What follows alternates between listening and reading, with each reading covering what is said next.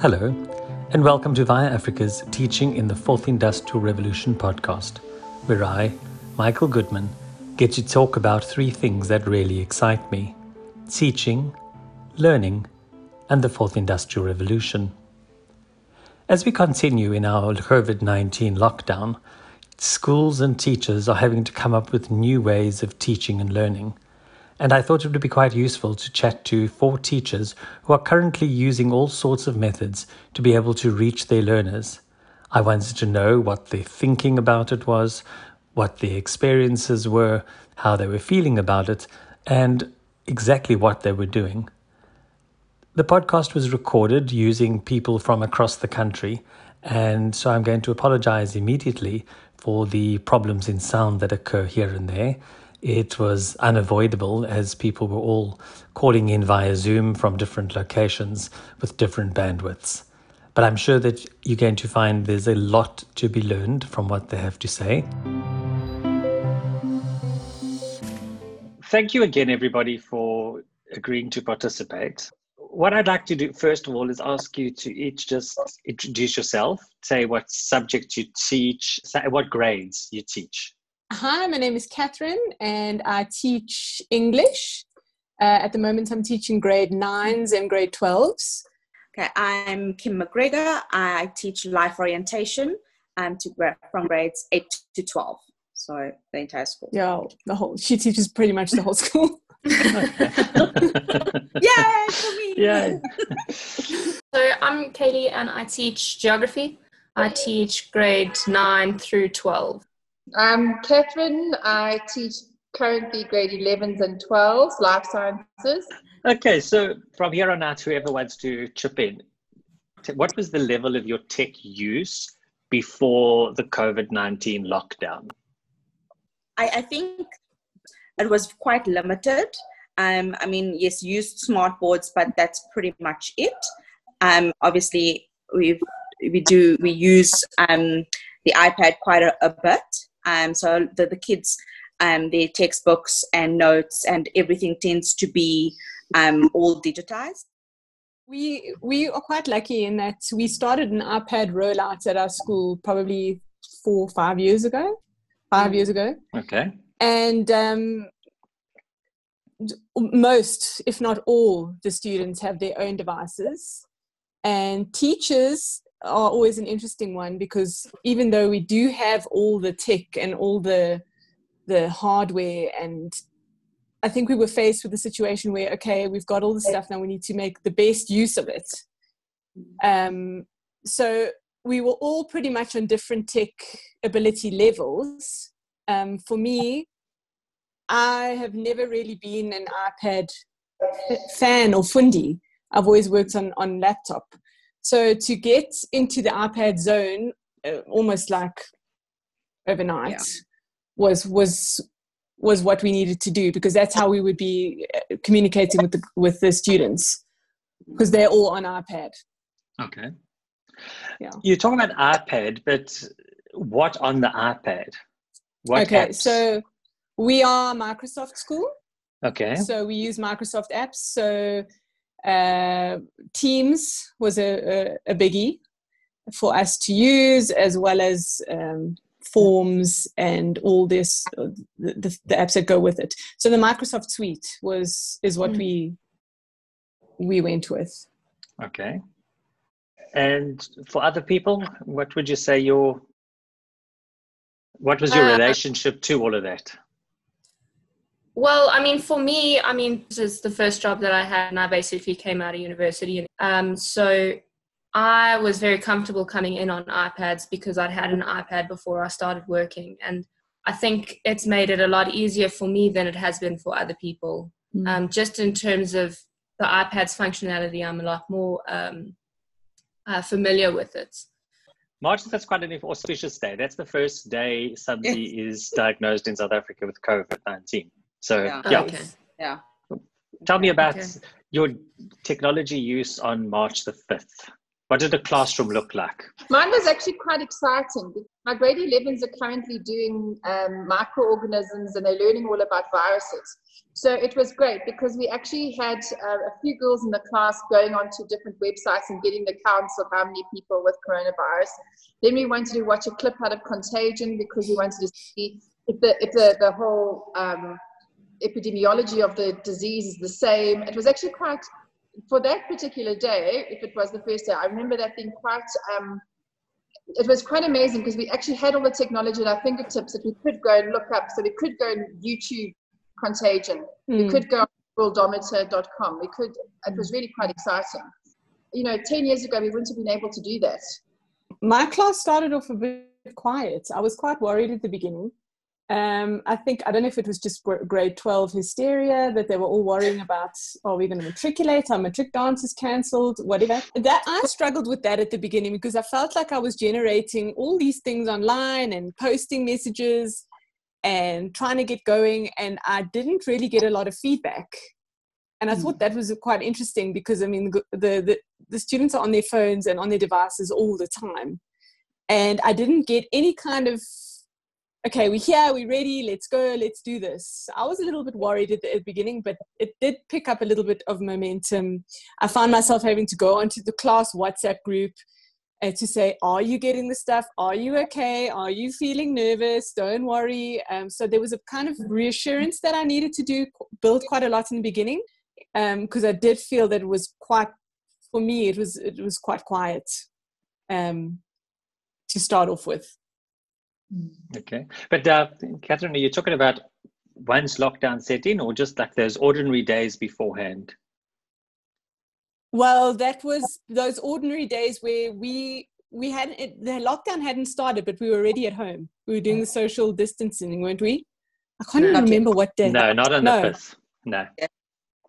Yeah. See, it's blurred into this. Everything is blurred. It really is. I mean, I can't even remember what day we started when. It was just, and that was the difficult part, is to just get dropped into the deep end and just go. Yeah.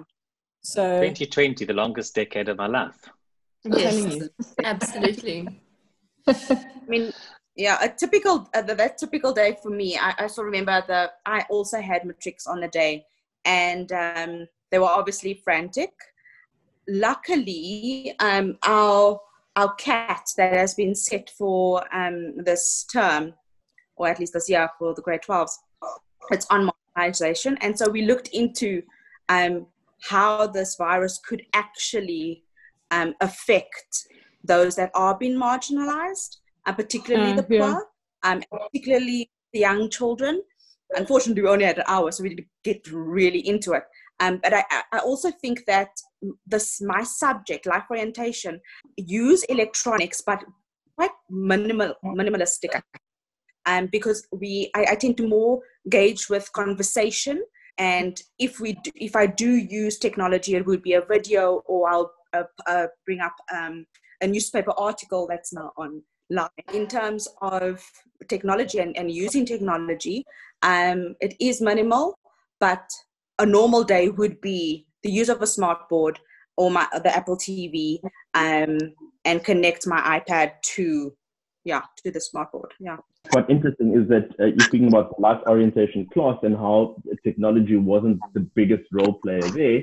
Lots of discussion right now is going on around sort of that connection that we're keeping and how technology is maintaining that, and yes. how would you say that sort of the life orientation aspect or the wellness aspect of your learners, how are you able to come to do that with technology now? And I think it's sort of almost turning in at the deep end, if I can put it. Yes, absolutely. Yeah. It's really, really difficult, because, I mean, even like now, we are 5 people, and conversation can't necessarily happen flowingly, and also a lot of the message, a child can say, okay, yes, I'm fine, or yes, I get it, but if you can't physically see them, it's really hard to engage if they're actually getting it.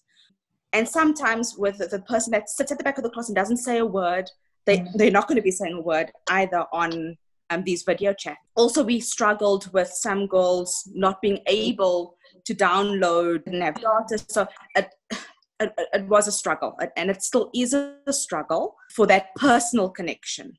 Yeah. I mean, it's really nice to have and to see my colleagues now.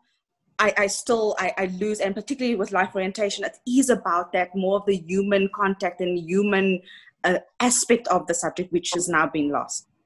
So just to continue then with the learners, now you guys are on holiday, but you did have a good 6 or 7 days, I think, at least before the holidays kicked in, where you were teaching. Let's start with Catherine. Describe a lesson. Is there a lesson? What's happening? How have you timetabled the day? What happened? So what I did was we decided that for the senior grades, we'd have, and for the learning, I know languages were slightly different, and maths, but we'd have 4 lessons a week. And so what we try to do is upload those by the Sunday. And then, so we'd have lesson 1, 2, 3, 4. And then what we'd do is I'd do a little video, because with life sciences, it's also a bit tricky. It's not something where you can just say, it's one of the things I did find difficult. You can't just say, with matrics, for example, we're doing genetics, and I needed to show them how to do genetic crosses and Punnett diagrams and that kind of thing. So I made a little video and then uploaded that, and then they were given an activity to do, and so we had to create the assignment for them, and then that was basically like the exit ticket from the lesson. But we'd have to give them a few, we were very conscious of the fact that not everybody could be online at the same time and complete their lesson from 8 o'clock to 9 o'clock. So you have to be quite relaxed in that point, by that point of view, for saying, as long as you finish this by the 30th of March, we're happy. And then you could check and see and review and see who went through. The one thing that really was tricky was the fact that, and I understand we are a school of privilege. We do have learners of all different backgrounds, but if anything, this has highlighted the discrepancy between the haves and the have-nots, and it's made those gaps even wider. So yes, you had the complaints about data, and absolutely rightly so. But on a whole, they generally managed to all finish it. But I know that for quite a few families, it was a stretch, because I know that my grade 12 lesson was not the only lesson going on in the house. Yes, we do that there was a grade 8 or a grade 7 that was having to use the same laptop and dad and that kind of thing. So that became quite tricky. So I had to drop my expectations of what level I wanted. But on the whole, I was really quite impressed with what they managed to produce. And they really worked hard. I think they've taken this very, very seriously, and I'm very proud of them. They really have worked incredibly hard. Yeah. Thank you. Kaylee? So for me, to be honest, my teaching style has changed very little between a normal class and this, because it hasn't really changed. I mean, when I was in a normal class, I'd be using my iPad and I'd be using Apple TV, and I'd be going through my notes on my iPad, and I'd be going through on the board behind me, and I'd be filling in, and the kids would be filling in with me.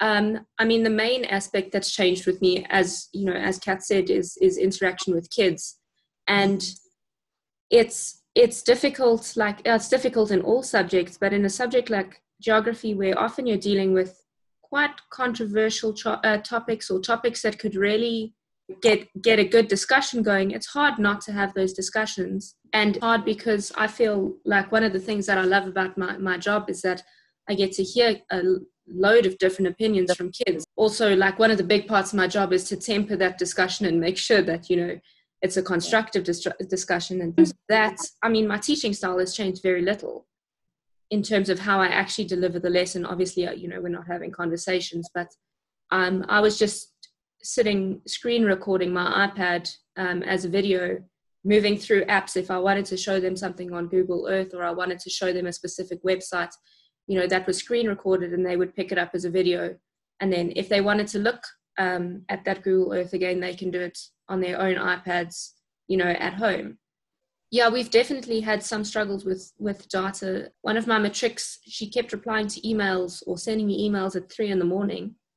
And eventually I asked her, why are you up so late? And she says that the data is cheaper at night, and it's faster at night. So she basically sleeps through the day and then works through the night. So I think it's been a big adjustment for some kids. I think the kids also really haven't been phased. I've had a couple of kids say to me that they love this way of learning. I don't know if they're going to love it if it's extended for another 3 weeks. Catherine? For me, it was a bit different. I actually didn't like kind of what it did to my teaching in that it boxed me a little bit. I found myself really going back to those varsity days of, okay, what is my lesson objective? Yeah. How long is this going to take? Quantifying every step. That for me, I didn't really enjoy, but I think on the flip side of the coin is it made me a bit more conscious of my teaching again. Because I think you just, for example, when you're teaching a novel in languages, it's all just a blurred situation where you don't really have an outcome or a purpose for every hour that you have. So because we were limited in terms of, for languages, we had 4 hours a week that we had to upload. And for me, the tricky thing was, in order to make sure that the kids were doing the work or engaging with the material, we had to attach not necessarily an assessment, but an assessment, if you want to call it that, a little checkpoint task. And it became quite prep heavy in the beginning, making the lesson, attaching some kind of activity and a checkpoint or assessment, and then the memo or the self-marking memo or however it was going to work. So at the beginning of the process, for my teaching, it slowed me down. It boxed me. I felt a little bit robotic in my approach, but it needed to happen that way, I think, because we only had a set amount of time. We had to have evidence that the kids were doing the work for parents who were concerned that they were going to fall behind, particularly for the senior kids. So yeah, that was my experience in the beginning. You raised something I was going to ask before I asked Kim about her experience. I know your school well in terms of very heavy parental involvement. Yes. How have the parents responded to all of this drama? Well, I think positively, definitely all on board. To the extent that we were even asked to send like work plans out so that parents could check the work plans, what needed to be done by when, and they could be part of the process. Okay. So generally, very positively. Kim, your experience. My experience, again, it was hard at first. Luckily also, the book that I use, or the textbook, we don't call it a textbook, it's a workbook really. It's quite interactive, which is really nice, which also allows the kids to be able to just click a link and there's a video to explain and stuff. So I didn't necessarily have to, or I chose not to record myself. I did one video and I was like, oh, do I really sound like that? No, I'm not doing this. Then I decided that I wasn't going to do the whole long 30-minute video. It was going to be a little note, little PowerPoint, so that they have the steps. It was really easier for the lower grades we were doing things. Oh my goodness. What was my topic for grade 10s? They were doing their job shadowing and doing job shadowing presentations. So that was quite easy to get the presentations from them. But like things like reflections and which was quite easier. I just gave them a PowerPoint on how to write a reflection, send it off, and then they submitted it on Teams. I like Teams because it gives us a way of checking who has viewed and then who has submitted, when they've submitted, if they submit, that kind of thing. So that was quite nice. But I have struggled with Matrix because it's really heavy laden on discussion, and I've lost that discussion. Even with ORTs, it's so hard now. What are ORTs for the uninitiated? It's one research task. So the students get to choose between bio, LO, geography, or history. they want to do a research task instead of other tasks. So that is like the entire content in that, or entire subject's work, I guess, in that one particular project. So that has been really, really tough to manage, because sometimes a lot of my explanation is kind of lost in, or at least they don't necessarily understand exactly what I'm trying to say. If I had a conversation with them, it would have been a little bit better. But if they read something, they don't read everything. That's been really difficult. When you give feedback, normally face-to-face, call a child over and say, especially with their literature reviews for their one research task, and you can say, now it was taking like, you'd have to scan, use Notability, then you'd have to scan their project, then do that. Have you received? It's about an hour per child conversation. Yeah. So it was, the prep at the beginning, just getting yourself organized to operate in this way, it's time consuming. And what I also found was difficult is catering for all the different needs. So I had girls messaging me saying, I really don't understand, I can't follow a PowerPoint with learning a novel, because the matric syllabus, we do the novel in term 1. Please, can you send us WhatsApp voice notes? Just please, can you read it? Can you talk it through with us? So some of them really needed that kind of aspect to the learning, which is tricky, because then again, it's data. Even though it's a voice note and not a video, it's a lot of data. So generally everything has now become asynchronous. Yeah. And Microsoft Teams has sort of become your de facto learner management system. Yes, I would say. Okay, your school didn't have a learner management system in operation before this. Well, I think we use EdAdmin, but I mean that doesn't allow you to do any kind of teaching and monitor your kids. And I mean, admin. Before this, we were using Microsoft. I mean, we've been a Microsoft school for 5 years now, so the teams would have been set up and all of that. So we have been using that in terms of content management, and then I think EdAdmin as in terms of administration management. Not all teachers, though. Not all teachers. It really did. It kicked everybody onto the same page. I think this whole experience. Yeah. Okay. I want to play a quick game. It is November 2019. Yes. Okay. I mean, November. It was a very lovely spring. Yeah. If you could speak to yourself, then what 2 pieces of advice would you give yourself in preparation for this coronavirus and the COVID-19 lockdown in terms of teaching? Don't panic. I think I would have told myself to value the time that we spend with our kids more, because you kind of take it for granted. And I mean, the main reason, that we love being teachers is those interactions with our kids and all those different personalities and the challenges they pose. And like, that's something that's really, it's been hard for me to not have that interaction. So I think I would have told myself to just take that in more while I had the chance to, because now we don't.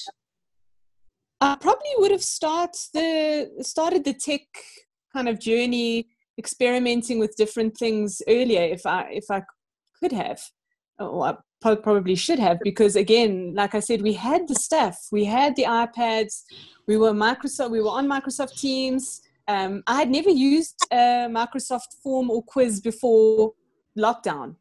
And if I found that if I was a bit more confident, I could have been, I don't know, it wouldn't have been so frustrating for me at the beginning.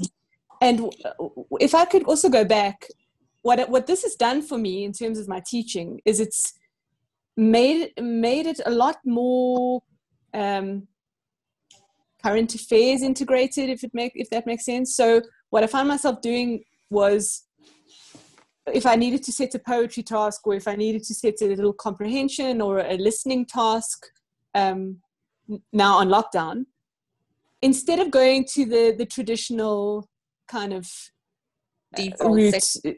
default texts that I would usually do, I would really try and integrate, okay, what is the latest, the president's speech, for example, use that, or find someone who's done a slam poetry slam on being on lockdown, and that has really opened up some nice things with the students. So if I could go back to myself in November, was also to get a bit more creative. I think what this has done for my teaching is, I think as teachers you do get kind of stuck in a little bit of a comfort zone, and it's opened my eyes to how valuable just relevant current affairs can be in terms of the learning experience. So that's what I would do if I could go back. Catherine? Yeah. I think I would have to train myself, and if I think about what I'm struggling with now, I think that the principal thing that I'm struggling with now is the feedback from the pupils and the faith that I have to have that they've got it, that what I taught them online, they've processed, they're able to understand and can apply themselves. So I think if looking back, I think I would have done far more activities. An end of year would have been difficult, but at the beginning of this year, teaching them a topic and having the faith that they can go out to do it and that they can comprehend. But then at least hopefully I would have had the time to see, are they able to do it? Whereas now it's like blind faith from the assignments that I've seen that they are managing to understand. But I don't know, maybe they're phoning each other, maybe, I don't know if they can individually do it. I just have to have the faith. And I would love to be able to be more confident in, less feedback. I've realized how heavily I do rely on different little cues within a lesson. I can pick out, and maybe that just comes with years of experience. You can see which child is lagging. You can see who's not making any effort. And then you can step in straight away. Whereas now, it's such a passive way of teaching. So school goes back, okay? Now you got your kids in front of you. What are you going to keep from this last experience? What are you going to keep doing that you didn't do before? I actually had a nightmare about this the other night where I didn't know how I was going to teach again. I'm serious. That I would have to engage with so many people again. So, I think I would keep the fact that I've become conscious of my lesson objectives, because I do think you lose that.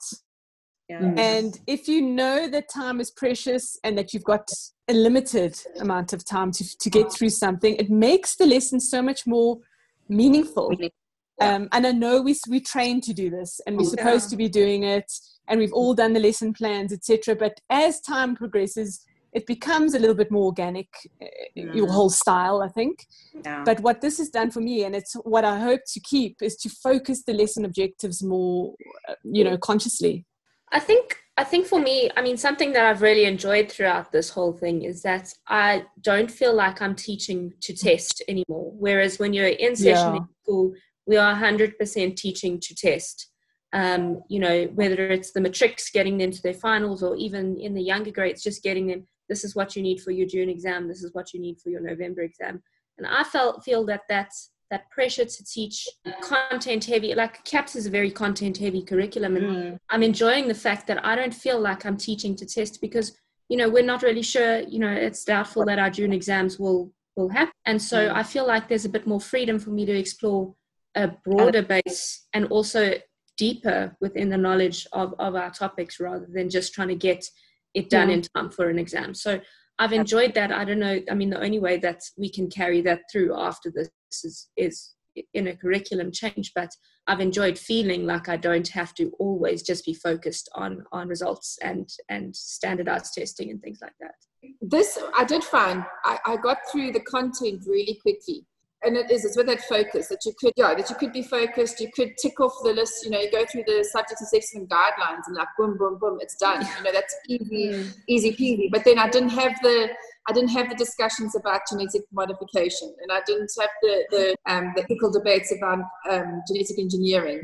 So that's what I say. Like it's give and take. So it's great. I would definitely use this again if I need to get through a amount of content that's really just factual, and maybe I need to do that at the start of each topic. Maybe we can get through the syllabus far quicker by doing it like this, and then we can have the more interactive things for the debatable topics a bit later. Kim? That's exactly what I was thinking as well, is that again, life orientation is not as content driven, but if I can get through that content in one quick video right at the beginning of a term or of a month or whatever. Get it out, let them go through it, and then come back to class, and then we can have kind of discussions. Because then at least the content is done. They do have that the knowledge, allowing them a little bit more independence and trust them that they will do it. But then obviously coming back to class and where we can extend that discussion. So we could take it a step further or not. So I would maybe even let the children kind of almost set the tone for the class or the lesson for the day or whatever. I speak a lot when I train with teachers about the fact that if we look at Bloom's taxonomy, that we spend too much time on the bottom 2 layers in classroom. In fact, I say we send the kids home to fail because we send them home to do the homework where they've got to do the interpretation and the analysis. Interpretation, analyzing, absolutely. Yeah, so we have to switch that, turn its head upside down kind of thing, Yeah. Thank you very much for sharing your experiences. It's been really great from my side. And I think it's going to allow for a very rich podcast in terms of the nuances. I mean, we see so much stuff in the media about what's happening, but actually you've been really honest, and thank you very much. I do appreciate that.